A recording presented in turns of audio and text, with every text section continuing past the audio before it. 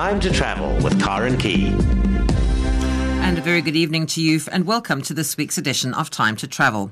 On the show this evening, I'll be chatting with Charles Delport, Bushwise Senior Trainer, about their courses and as well as the huge rewards and career options available to graduates. Joan Burning, CEO of Eden to Addo, will be on the line, and we'll be talking about this 400-kilometre hike, which is aiming for a spot on the world's best hikes list. Travel journalist Kerry Harvey will be back with us again, and this time we'll be finding out more about some of the lighthouses along our coast. And then Hein Kuchlenberg, CEO of La Motte Wine Estate in Franschhoek, will be on the line, and we'll be chatting about his work with the Institute of Cape Wine Masters in continuing their education programs for previously disadvantaged and jobless people from the townships. And a reminder that if you need any information about something you hear on the show this evening, you can find it on Facebook. Just go to Travel on SAFM, or you can email me on travel@safm.co.za. Well, that's the lineup for this evening. I do hope you'll stay with me and enjoy the show here on SAFM. Time to travel with Karen Key.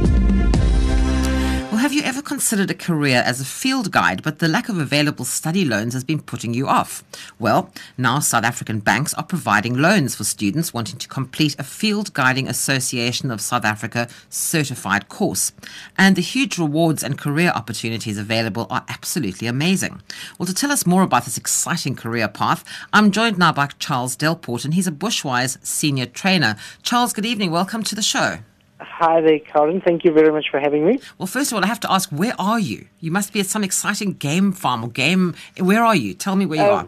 That's correct. At the moment, we are based roughly about an hour or so outside of Hoedspruit, which is obviously in the heart of the Lowveld. And we are based on the Makalali Private Game Reserve.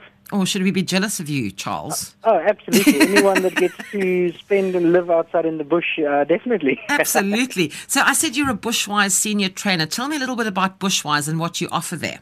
Okay, basically Bushwise, we choose to only sort of aim all of our studies in one direction. So we offer 6 months and 1 year professional field guide courses. And in short, basically, or the 23-week course and the 50-week or the year course, if we can make it easy terms, run exactly the same. It's a 6-month training period in which we cover every possible qualification that you would need to legally be a self-sufficient and qualified field guide in South Africa. And then we also offer the second half of the year program as a placement option.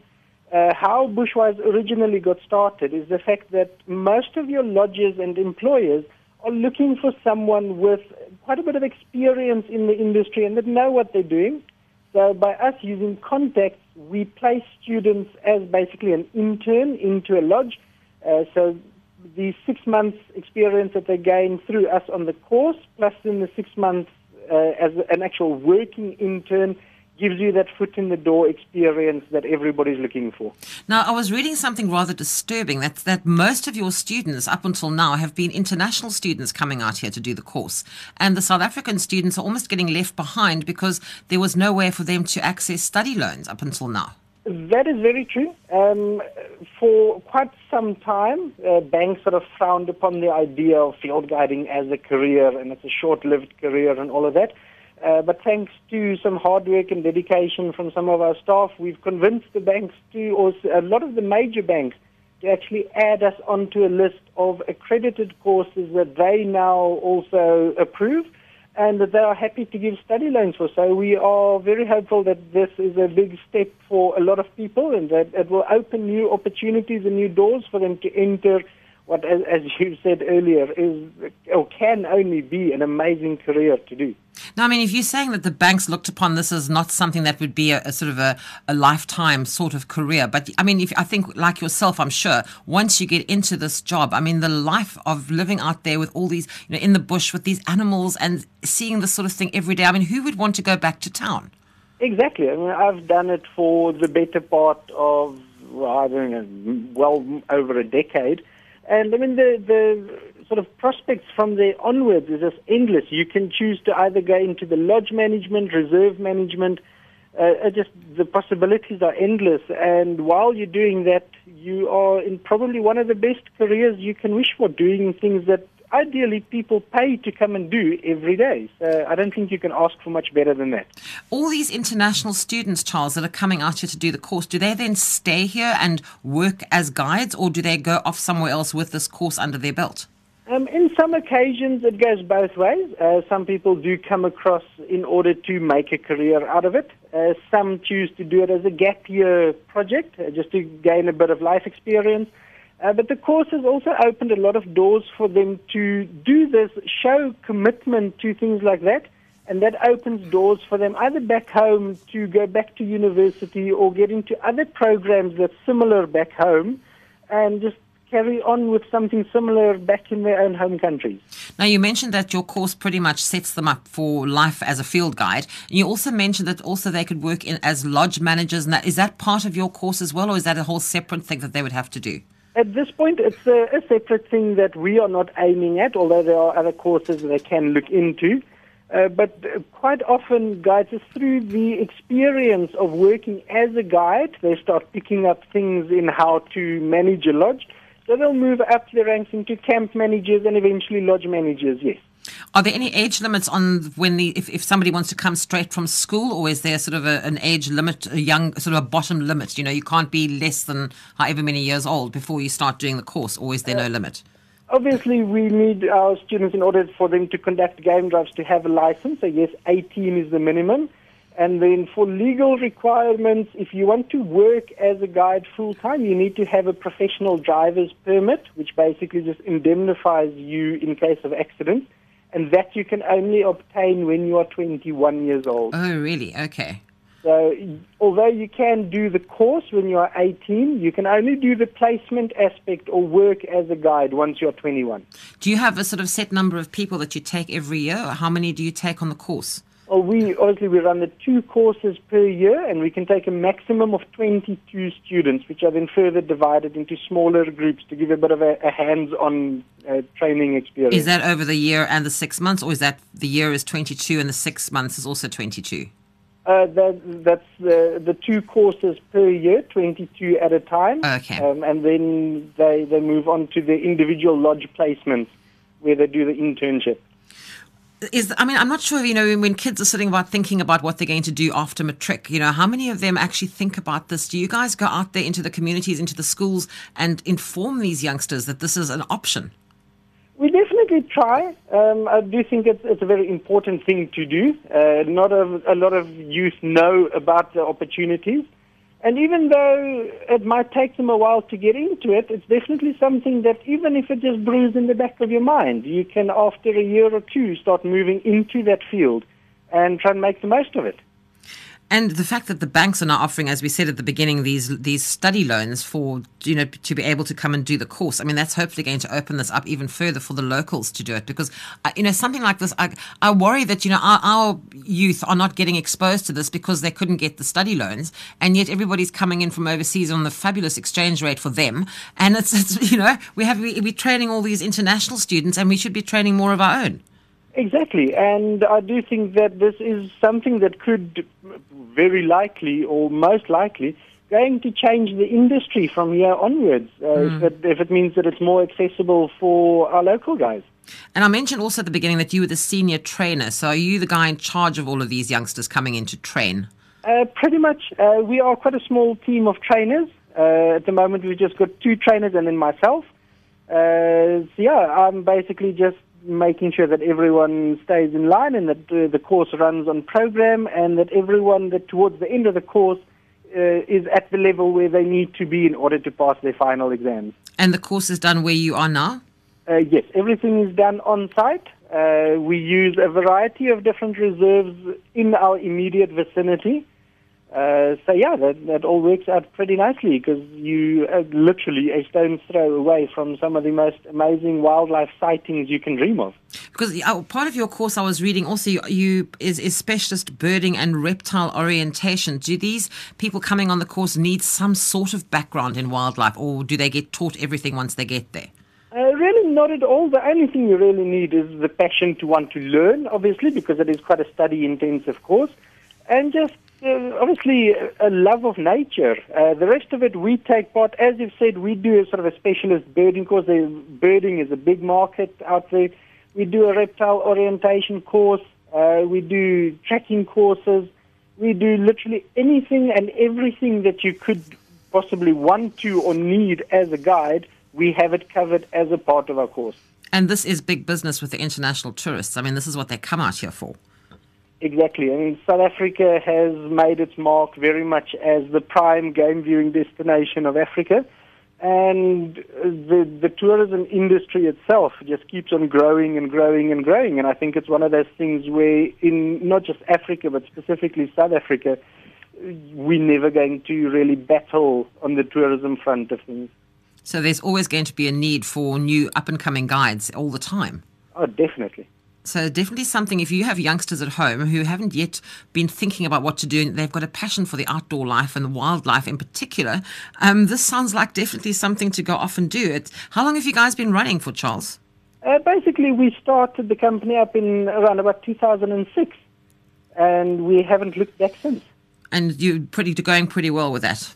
Absolutely. We haven't looked back for a single second. That sounds amazing. Well, as I said at the beginning, I'm very jealous of you living out where you do and doing what you do. The rest of us have to be in the city, in an office, and you out there having a wonderful time outdoors with all these beautiful animals and enjoying yourself. And what a life. No, I absolutely will not trade it for anything in the world. Well, hopefully there'll be lots of youngsters thinking that they'd like to have a life just like yours.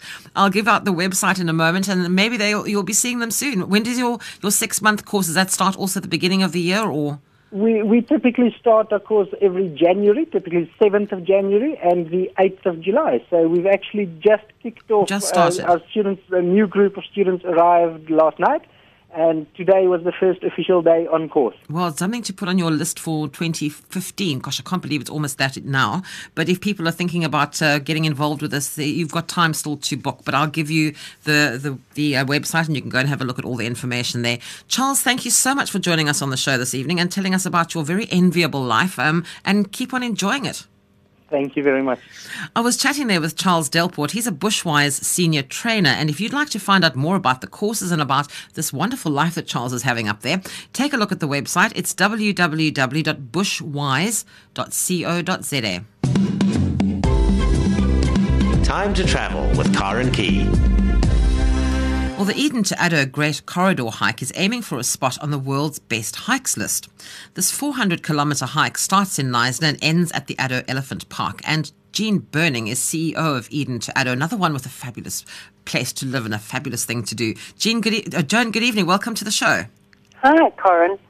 So I don't know if you heard me talking to Charles Delport there, who's working in guiding and training people in the art of guiding, and also has this wonderful outdoor life, and you seem to have a similar one. Well, we live in one of the most beautiful areas in South Africa, I think. And tell me a little bit about the Eden to Addo Great Corridor hike. I mentioned that you're aiming for a spot on the world's best hikes list. Yes, well, it's coming up for 8 years now that we've done it. I've done it 5 times, and I'll be doing it again this year. It's a yearly occurrence, and this year we'll be hiking in October. It's the most biodiverse area on the planet. So we walk through forest, fynbos, thickets, succulent karoo, and nama karoo. So it's really varied. And we walk over 7 mountain ranges. And what's quite amazing is that we live in Plettenberg Bay, and all these coastal areas are highly populated. But once we start our walk, we walk for days and days and days on end. In fact, it's 20 days long. We walk through the most incredible wilderness areas. And this is just in our backyard. And I think that's the message we're trying to get to everyone, is that, you know, we're always faced with these huge global problems of climate change, and the elephants are being poached and the rhinos are being poached. But I think one needs to think about what you can do in your own backyard, and that's what we're trying to do, is try and clear the aliens, create corridors linking protected areas in our own backyard. You mentioned the kinds of different things you walk through, like the forest and the fynbos and the thicket. And I was actually reading somewhere, it's actually quite amazing. You walk through 5 biomes on this hike, but in just one of the biomes, the fynbos, consists of 9,000 species, of which 6,192 are found absolutely nowhere else. I think you've done your research. Yes, you're absolutely right. And that's just one of the biomes. So, in fact, we have a letter in our grubby little hands from the famous and one and only A-grade botanist scientist from the NMMU, which states that this, in fact, is the most biodiverse corridor on the planet. This is Richard Cowling from Nelson Mandela Metropolitan University. But the whole thing of how it started, because, I mean, it's grown from where you started. I mean, it started as a conservation project initially to raise money to link the 3 mega reserves. If you want to just tell us a little bit about all of that. That's right. So we had this concept of linking protected areas because, in a way, we've overcome apartheid in terms of human-on-human apartheid, but we still have this enormous apartheid between man and nature. So it's all very well putting a fence around a park and then thinking that you can conserve the animals within that park. But, of course, that doesn't work because you have inbreeding. I mean, you just need to look at Addo Elephant National Park, where they have to consistently bring in elephants from, say, Kruger or lions from somewhere else, so that you have a mix of genetic material. Otherwise, you'll get inbreeding, and eventually you get deformed offspring, and it's exactly the same as humans, of course. So the whole concept now in conservation in general is worldwide that we need to look at linking protected areas. And this is happening in Europe, it's happening in Australia. In Europe, they've got a huge project of corridors connecting the Pyrenees to the Alps and so on, and trying to reintroduce or protect the wolves that are there and bring them back, and the bears and so on. So that's happening in Europe. And in Australia, there's a huge corridor connecting the northern coastal area to the southern coastal area. So they're massive areas that people are looking at. There's the Y2Y corridor in America, which is from the Yellowstone to Yukon. So our little corridor, I mean, I thought it was a huge corridor, but in fact it's a little corridor in comparison to the rest of the world. So what are you linking in the Garden Route National Park, the Baviaans Kloof World Heritage Site, and the Addo Elephant Park? That's correct. And what's fabulous about it is the fact that the Garden Route National Park is not fenced, and nor is the Baviaans, and in fact we call it now the Baviaans World Heritage Site. So both of those parks are unfenced. And in the Garden Route National Park we obviously have lots of leopards, we have bushbuck, and we have vleesbokkies and so on, but we also still have the last truly wild remaining elephants that some people say there's 1, others say there are 8 in the actual Garden of Eden, which is a small section of the Garden Route National Park. And then in the Baviaans itself, we still have black rhino, and we have buffalo, and they're free roaming, so they can go wherever they like. And that's the general concept, is to try and get away from this apartheid thinking of man versus nature. It's we're all together in this, and if we don't look after nature or consider ourselves part of it, and then we're not going to have sufficient food supply. We're not going to have. We're going to destroy the climate and so on. So we need to start thinking about us being, in fact, part of nature. We are nature. Now, you mentioned doing the walk, the annual walk, the 400-kilometre Eden to Addo Great corridor hike. And is this obviously how you raise your money? How many people come and do this every year? Anything between 15 and 20 people, and it's becoming a little bit like the Camino. In fact, we get very many people who've done the Camino who now want to do this particular hike, and it's becoming quite an iconic hike in South Africa. Of course, it's more difficult than the Camino in that the Camino is, of course, longer. It's 800 kilometers. Well, people pop in and out of it all the time. I mean, some of them do a bit here and a bit there. They don't do the whole thing, all of them. Do they all do the whole thing of this, though? No, of course they don't. But people who come on our hike say, okay, well, we've done the Camino, so this is going to, we'll manage fine. But of course, ours is a little bit more difficult in that we're in wilderness areas. The Camino has roads, little villages. You stay in villages, whereas we stay in tents. We put up tents for everybody at night, so you don't need to carry anything. You just carry a day pack. And we have 2 4x4s that follow and put up tents and make the fire and make delicious meals on the fire. So all you really have to do is walk. That's all you have to think about, is putting one foot in front of the other in the most spectacular areas and beautiful vistas, one mountain ridge after the other. How long does it take you to do this? How long do you plan on taking to do one of these hikes? Well, it's 20 days, and that's actually sometimes quite difficult for business people to do. So we are offering 2 shorter hikes as well, so that people can take, say, 6 days. So we'll do, for instance, the Garden Route section and then the Baviaan section, just so that people can experience that. So maybe they could do 6 days in the Garden Route, and then the next year they could do 6 days in the Baviaans. So of course, the big thing is do 20 days, because you've done that 400 kilometers. You do about 20 to 25 k's a day, and after that, I can't tell you how magnificent you feel. I mean, especially in October, just before December, and your whole body is toned and your mind is clear. So it's the most wonderful experience. And if you do 1 week, you don't get the same feeling. And the second week, you're starting to get into it. And by the third week, you're flying, and you feel like you could walk to Cairo. Do you just do this once a year, Joan? Yeah, we just do it once a year at this stage. And like I said, we have other months within the year, we have the shorter hikes. And all of the funds, obviously, this is not something you can just come and walk on for free. This is obviously a paid hike, and all that money goes back into the conservation projects that you work on there? That's right. So INTADA's whole policy is to utilize the beauty of the area to protect it. So we're developing other products like mountain biking races, trail running, and so on, so that people can come, see how beautiful it is, pay whatever they pay, knowing that what they're doing is paying towards protecting the biodiversity in the area. Gosh, it sounds like one of those absolutely amazing, amazing things. And as I mentioned, you're aiming for a spot on the world's best hikes list. How do you get there? Or are you on a pre-list now and waiting for the final outcome? What's happening with that? Well, we just keep pushing for that.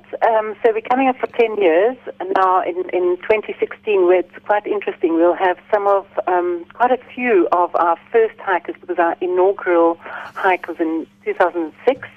And, that was heavy going, because we weren't sure where we were going and got lost. And, the people that took part in that particular hike were really brave, I must say.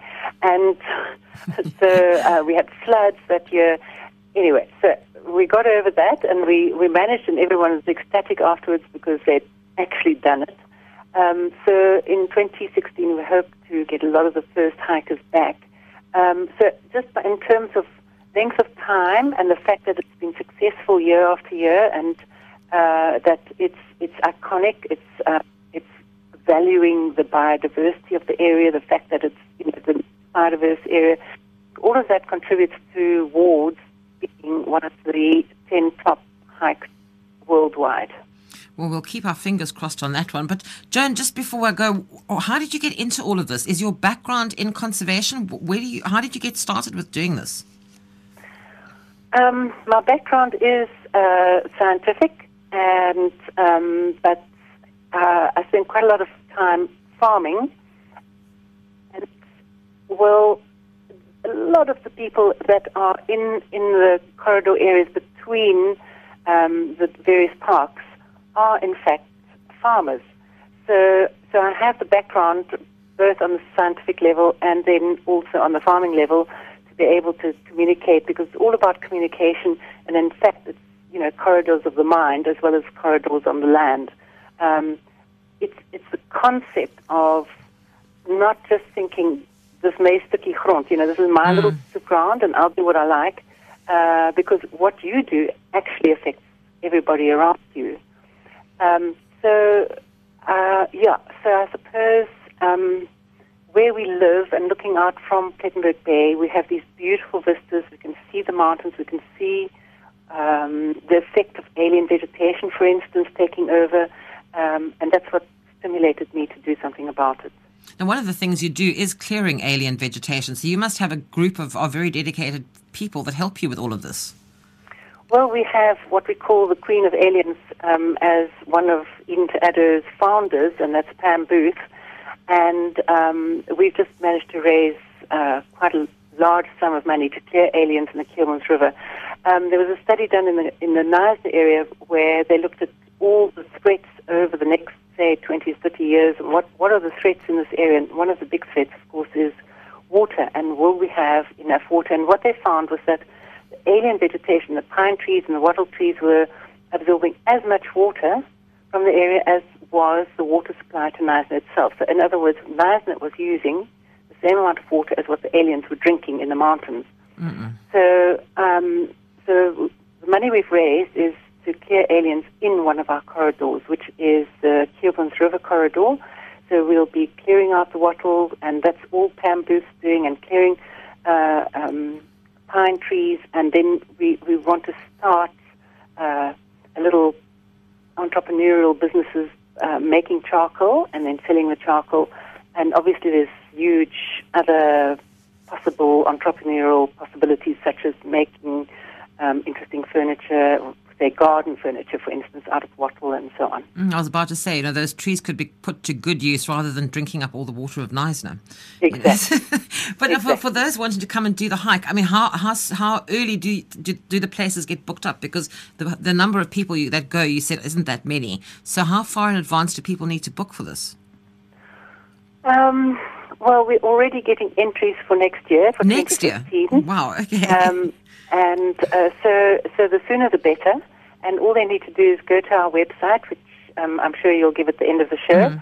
And we have a little video, a little short clip of about 2.5 minutes on our front page of our website. And you can see what it looks like and what it's all about. Once people enter, we send them a form, and they have to fill that in. And, of course, we send them a little booklet which explains exactly which shoes to buy, what gear to take, which type of sleeping bag to buy.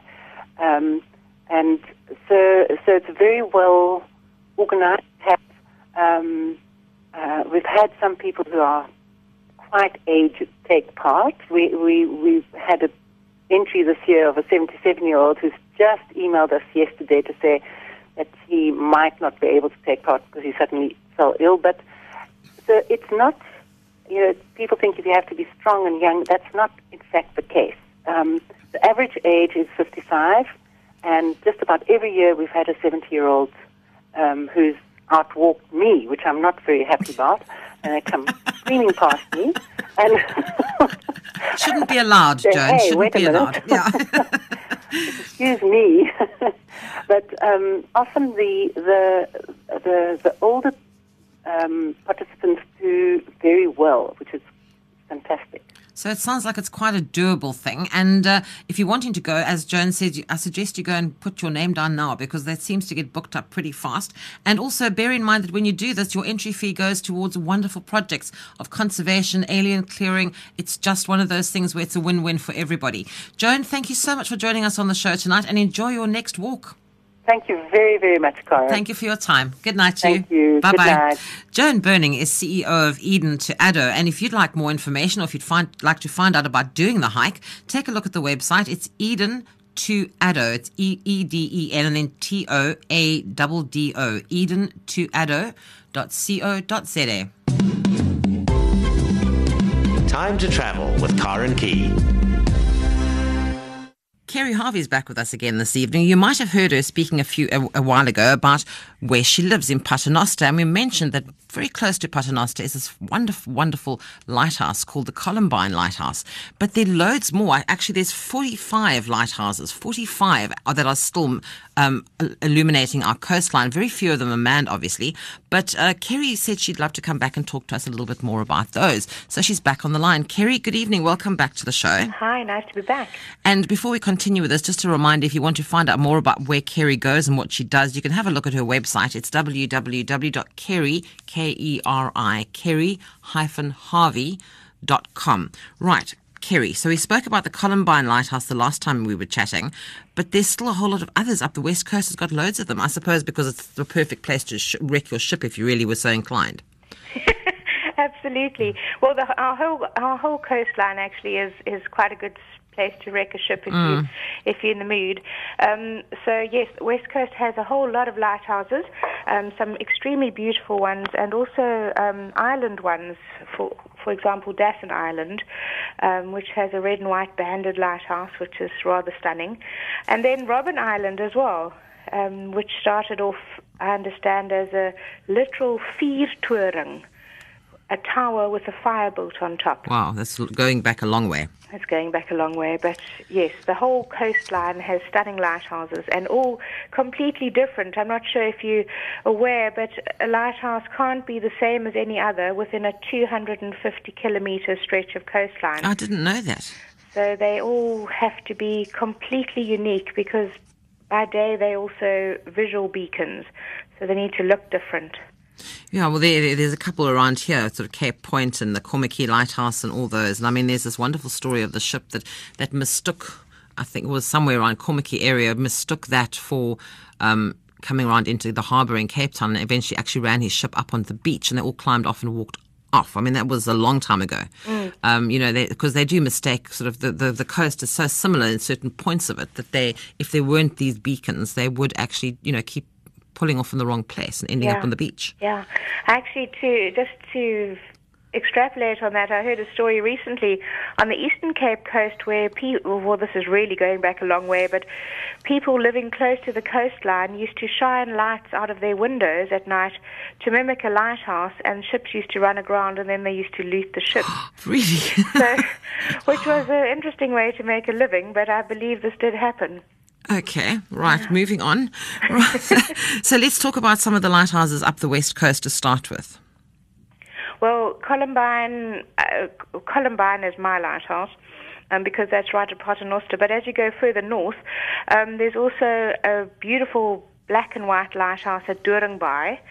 And in fact, even closer north from Paternoster at St. Helena Bay is a tiny, tiny little lighthouse with a Greek dome on the top, which is at Shelley Point. The Doringbaai Lighthouse can't be visited by the public. You can obviously see it, but you can't enter it. But the little one at Shelley Point is right there standing on the rocks, and apparently also a favourite backdrop for wedding photographs on the West Coast. Okay. And then the Columbine Lighthouse can be visited, and it's an extremely beautiful lighthouse to see. You can climb the tower as well, right into the dome, and actually see the light and the prisms up close. And it's also a particularly beautifully maintained lighthouse with everything always highly polished and in perfect nick. So, and there's also the lighthouse keeper, Japie Greef, has kept a whole lot of memorabilia from the old days. So you can see what the old bellows from the foghorn look like, and the old hydrograph and barograph which they used for weather readings. All of that has been replaced by modern technology now, so it's quite a treat to see these things. And the East Coast has some rather interesting stories as well. Yes, Japie, in fact, tells a story of being at St. Lucia and watching a ship being scuttled and, being blown up so that the debris can be carried away by the sea. But the East Coast, it's also quite a treacherous coastline. Lest we forget that the East Coast bears the brunt of all sorts of dramatic weather from Madagascar and Mauritius, all those cyclones that come in off the ocean. So while it may be warm and pleasant to swim in summer, it gets quite wild. There was a rather interesting story of something happening at Bird Island. Is that the one where the ghost is? Well, the lighthouse keepers do love to talk about ghosts, and they're apparently ghosts at many of the lighthouse towers, but the Bird Island one is probably one of the better known. And I'm told that even to date, the Portnet staff who need to go to Bird Island to do maintenance refuse to sleep over because they say their blankets are pulled off at night. And the story goes that it's a lighthouse keeper of old's wife who suffered terribly from depression, being very isolated on Bird Island, and drowned in one of the reservoirs. And people claim that this is her ghost that pulls their blankets off at night. So that's one of the well-known stories. Okay. And the Portnet people are still not wanting to go there. I don't know. There must be something in it, I think. Maybe it's just the thought of it. Maybe they've been told about it, and it's just that I don't want to be there if it happens. And maybe their blankets do just fall off at night. Well, I don't know. that. But that story's been going for a long time, and nobody's disputing it. There's also Cape Recife up the east coast as well. Cape Recife is just off Port Elizabeth, also a very beautiful lighthouse, black and white banded, and that guards Thunderbolt Reef, which is where quite a few ships have come to grief as well. It's a submerged reef. And yes, there are ghost stories about Cape Recife as well, lighthouse keepers of old who have passed away there and who are said to still live and walk in the tower. You mentioned the other lighthouses on islands, and there's three. Is it Dasson Island, Bird Island, and Robben Island, or the three? Yes, and there's also a rock lighthouse, which is Roman Rock, just off Cape Town. Simon's Town, yes. I think that's our only rock lighthouse, where the lighthouse takes up the whole rock, and it appears to have its feet in the ocean. Well, I must say that I actually have to drive past the oldest lighthouse every day when I come to work. So that's the Greenpoint Lighthouse. Yes. And that was built, 1824. And that's literally, I have to drive past it every day when I come to work. I'm very blessed to work in a place where when I come to work, I pass this beautiful lighthouse and I can look at the sea, because the sea is literally right outside the door.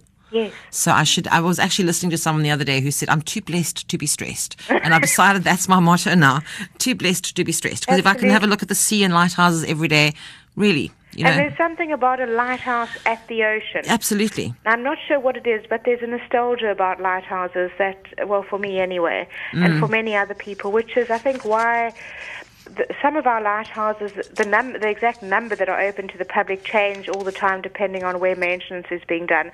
But there's quite a few lighthouses, 8 or 10 of ours, that are open to the public. Yes, you can actually stay in them, can't you? Not literally in the lighthouse, because the lighthouse keepers never actually stayed in the physical lighthouse, but their houses are right around the base of the tower. So yes, I mean, Columbine, for instance, you can stay at the lighthouse in an old lightkeeper's house, because they're no longer all used by lightkeepers. They've been renovated for self-catering accommodation. The same at Cape St. Blaise in Mossel Bay. And there is even a lighthouse route now. Yes, well, that's pretty. The route is pretty much if you want to drive between the lighthouses that are open to the public to visit, or to stay at those that offer accommodation as well. But that's something quite special and quite unique, I think. Also because South Africa is one of just a handful of countries in the world that still has lighthouse keepers at lighthouses. You know, the rest of the world has gone technical, or I don't even know how you'd put it. They're automated, completely automated. But even the South African lights that are automated, many still have lighthouse keepers as well that are there to do maintenance and just to keep an eye on things. You had also spoke in your article about a lighthouse keeper called Andries de Jager, who's been around doing this for about 40 years now and is now retired under his favourite light at Cape St. Francis. That's right. And what's quite interesting too, Andries tells wonderful stories about the old days and how they used to bring fuel to the lighthouse along the beach at Cape St. Francis in ox wagons before there were roads. And he also tells about the days when they used to use the fat from fat-tailed sheep to actually fuel the light. And then there was a period where lights were wound up, and you had to wind them up every 2 hours, run up the tower, wind up the light. It worked on a clock mechanism, which slowly unwound but enabled the light to turn. So he has fabulous stories to tell, and he's been at many lighthouses along the coast as well. His whole life he was a lighthouse keeper. And then, very interestingly, his son is also a lighthouse keeper and was also a keeper at Cape St. Francis. I think he's since retired too. But that happens quite frequently where father and son were lighthouse keepers. It's almost in the blood, I think. Now, these lighthouses that are open to the public, are there going to be people there that can tell you some of these stories of old or show you around, or do you kind of have left to get on with it yourself? Mostly left to get on with it yourself, but the lighthouse keepers, the lighthouses that are open to the public generally have lighthouse keepers in residence, and it's up to you, the public, to actually engage with them and speak to them and ask them questions. And most of them are very, very open and, you know, and warm and wanting to talk about what they do and about their life at lighthouses. So but that's pretty much up to individuals to engage. Well, if anyone's interested in going to have a look at some of these lighthouses, the ones that are open to the public, there is a number you can call. It's 021 449 5171, 021 449 5171, and they'll be able to tell you exactly which of those lighthouses are open, how the accommodation works, and all of that. It might be something different to go and do on your next trip around the country. Before you go, here I was bragging about driving past every day on the way to work the oldest lighthouse in the country, which was in 1824. The Greenpoint Lighthouse was built. But you were telling me about one that's just a little bit older than that. Just a touch older, Corin. The Pharos Lighthouse in Alexandria in Egypt is, I understand, claimed to be the oldest lighthouse on record. And I just find it fascinating. It's dated to 250 BC, and it was literally also a fire on the top of a tower. It was also one of the 7 wonders of the ancient world. And it stood from 250 BC until the 13th century, when it was apparently destroyed by an earthquake. Wow. But that lighthouses have been going for that long. I think that's maybe where some of the nostalgia around them comes from. It's really nice to hear about that, because, you know, you read some of the stories, the shipwrecks around our coast here in South Africa, and you sort of wonder to yourself, well, you know, okay, so 2 ships have wrecked there. Maybe you should put up a lighthouse. It's sort of, in some cases, it sort of took them a while to figure out maybe they ought to warn ships that maybe you're going to crash here. Indeed, yes. Our coastline is absolutely littered with shipwrecks. If you were to see a map with a dot for each shipwreck, it's virtually a solid line around the South African coastline. I've got a book written by a local Cape Townian person here about the shipwrecks. I mean, it's actually a big fat book of just which ships have wrecked around this coast here. I mean, it's ridiculous. It's truly impressive. Well, it's a bit ridiculous. You sort of think to yourself, well, jeepers, you know, how was your navigation, first of all? And secondly, maybe we should have put up more lighthouses earlier. Yes. You know, because it's been, I mean, even once those, I mean, there's been some wrecks here in right, literally almost in front of where I am now, right here in Greenpoint, that wrecked in the 70s. I mean, it's not as if it was a long time ago. So, I mean, the lighthouses were there. They must have had good navigation, but there was the coastline here is treacherous. Well, you know, the last wreck of Paternoster was 2004. So it's still happening. It's still happening. Even with the lighthouses. You weren't shining your lights out of your windows at that night, were you? Not in that Paternoster? Night, no, not that night. Before my time. Oh, okay. All right. I thought maybe you were trying to pick up on the Eastern Cape people sort of flashing their lights out the windows. Not you. Not you. Okay. Well, we'll let you off this time. Kerry, it's been delightful chatting with you about lighthouses, but, you know, we still haven't got round to the rest of the West Coast, so you're going to unfortunately have to get phoned again. I hope you don't mind. No We'll problem. chat further about that. Lovely, thank you. Thanks so much. I was chatting there with Kerry Harvey, and she's a freelance travel journalist. You can read more about what she does and where she goes on her fabulous new website. It's www.kerry-harvey.com, and you'll be able to find out all about where she goes, what she does. And if you'd like to find out more about lighthouses, and if you'd like to stay in one, some of them are open to the public, you can call 021 449 5171, 021 449 5171, and you don't get to stay actually in the physical lighthouse itself. They've got self-catering accommodation right there, but you can't actually stay inside the lighthouse. But if there is a lighthouse keeper there, I'm sure they'll be able to give you a tour, give you some information. Delightful. I've done some time. I've spent some time in some of the lighthouses around here, and honestly, it's well worth a visit. Time to travel with Karen Key. I've got Hein Kuchlenberg on the line with me this evening, and he's the CEO of Le Motte Wine Estate in Franschhoek. And recently he was awarded Personality of the Year by the Institute of Cape Wine Masters. And there is so much to do with that award, but there's lots to talk about as far as Le Motte is concerned. Hein, good evening. Welcome to the show. Thank you, Karen. Good to be with you. Now, that was presented to you at the Institute's AGM in recognition of the work that you've done, and it's a lot. You seem to be involved in so many things out at Le Motte. Yeah, I think Le Motte is those wonderful wine farms, traditional family history, heritage, and I think we're living in such a beautiful country and beautiful valley here in Franschhoek. Now, one of the things that you are involved with in helping the Cape Wine Academy is to continue their education programs in the wine industry. What are you doing in that regard? You know, we all know education and unemployment are the two main opportunities in South Africa. And remember, we're in the wine business, and the wine business is a tourism business. And I think we have to use tourism and the offering that we put to tourists to educate our workforce and then to employ more people. Part of the facilities that we can use in South Africa is the Cape Wine Academy. Started many years ago with Stellenbosch Farmers Winery, and now independent company. But as I said, back to tourism, Cape Wine Academy is one of the platforms that we really can use to help to educate people on wine education. But that's only one of the platforms that we can use. There's many others that we can use to put the offering that tourists expect when they visit South Africa and especially the wine business. Now, one of the things that you're doing, one of the programs, I think it saw 158 young people from townships or other previously disadvantaged areas being trained as wine advisors and sommeliers by the Cape Wine Academy. Training like that can take them all over the place, all over the world, in fact. No, for sure. That's very exciting, and that was one that we negotiated with Minister of Tourism, Martinus van Schalkwyk, 2 years ago.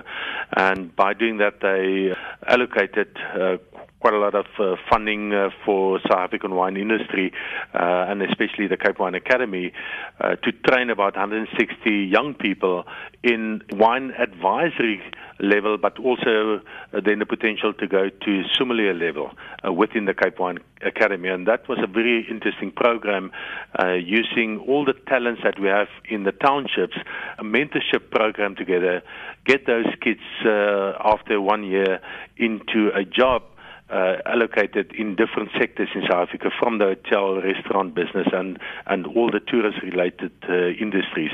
So a very exciting program that the Cape Wine Academy executed last year.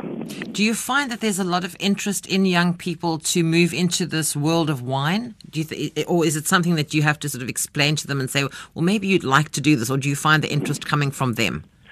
I don't think maybe from the wine industry point of view, we've done enough to educate people outside the industry in our industry, but I think more the wine industry sees itself as part of the tourism industry, and that's where the exciting part is lying now, because it's not only becoming winemakers anymore, it's all different fields around tourism that's opening up for people outside the industry. Well, there's a very exciting joint venture that you're doing with a Chinese importer. Yeah, that's very interesting. It's the first joint venture from a Chinese company to a South African company, and they invested in a winery in South Africa. And part of the way of us selling wine in China is through incentive program that we do with their network. So last year, September, we had about 740 that we flew in for 1 week. And we really entertained them in Cape Town, all the different scenery places, and then also 1 or 2 days in the winelands. Make them truly ambassadors for South African wine. I send them back to China, and hopefully they sell more wine. This year in harvest time, we had, for harvesting experience, 240 people visiting us, and they forecast for next year to bring over 1,000 for the week. But you also take people over to China as well. I mean, you're taking marketing and sales teams and winemakers and chefs traveling to China to present courses over there. Yeah, you remember, South Africa is such a small percentage of the imported product in China. We are probably only 2% of the imported product, where France is over 40% and Australia is about 18%. So we still have a lot to do to promote South Africa as a wine country in China. Part of that, our strategy is to at least twice a year take some of our people.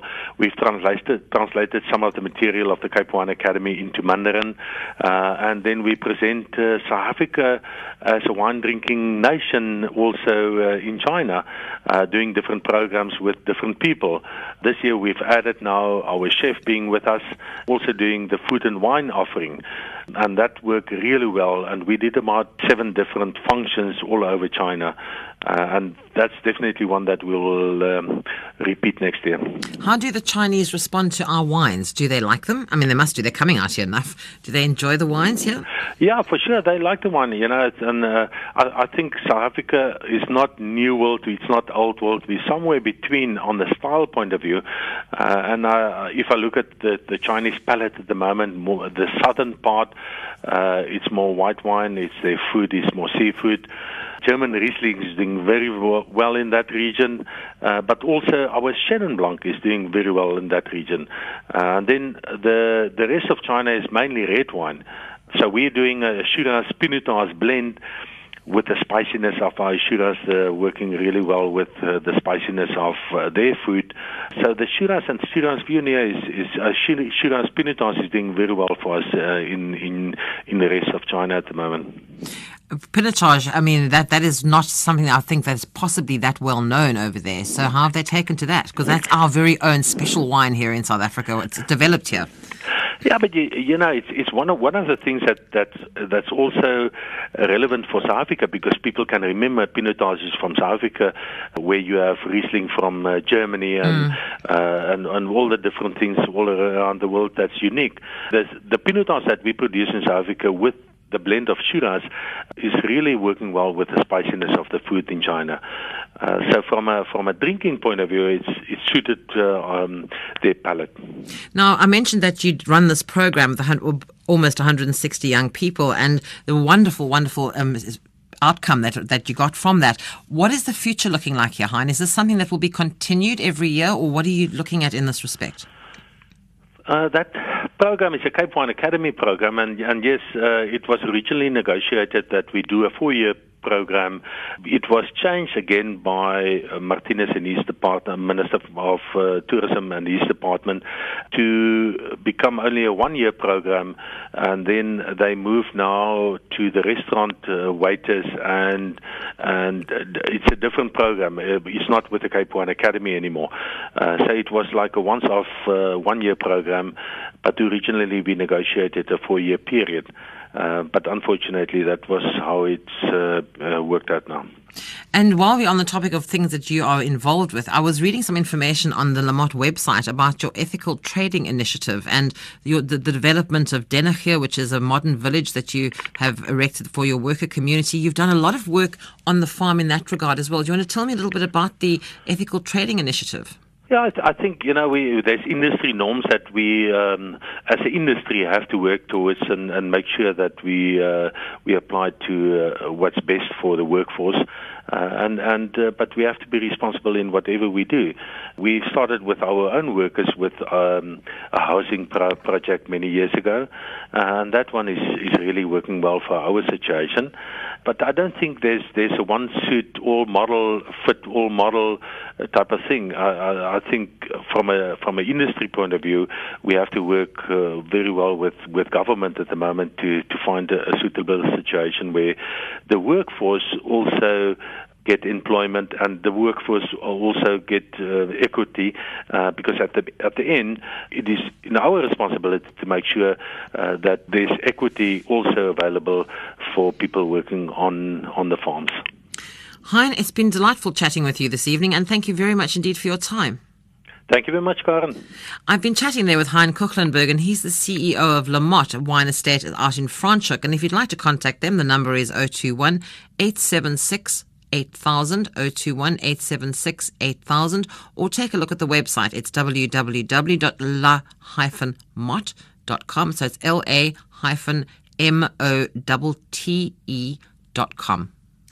And, well, that's the end of the show for this evening. But before I go, let me just give you a heads up on some of the things coming up next week. If you were listening to the show earlier tonight, you would have heard me chatting about a possible career choice in field guiding, which sounds just absolutely wonderful.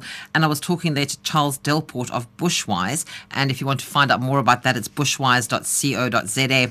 So I'm staying in the vein of what you can do as a career in the tourism industry. Coming up next week, I'm going to be speaking to some people about something called Business in a Box, and that's FlightSight, and they have FlightSight agents, so basically a travel agent, but you become your own boss and you run your own company basically under the auspices of FlightSight, and it's called Business in a Box. So if you're looking at possibly a career in tourism from that perspective, stay tuned for the show next week. Well, anyway, as I was saying, this is the end of the show for this week. I'm Karen Key. Thanks for joining me this evening. And just a reminder, if you need any information about something you've heard on Time to Travel this evening, you can find it on Facebook. Just go to Travel on SAFM, or you can email me on travel@safm.co.za. And I'll be back with you next Monday evening, just after 9, with the Law Report, and it's our monthly law clinic next week with attorney Nicolene Skuman-Low. It's the Law Report on Monday, the 13th of July. Well, it's time now for some nighttime music with Stephen Kirker and a whole lot of, hopefully, once again, exciting soccer tonight, Stephen. Well, yes, that too. It can't possibly be the same as last night, can it? You never know. Yes, we'll be keeping our eye on the Netherlands-Argentina match. Muhammad Ali checking in on that one. Be sure to listen out next Wednesday. I will be looking for new work ideas, perhaps in the travel industry. You can get those next week on Time to Travel. Yep, it's nighttime music until midnight, peeking into the football, but also chilling out with a variety of mellow music.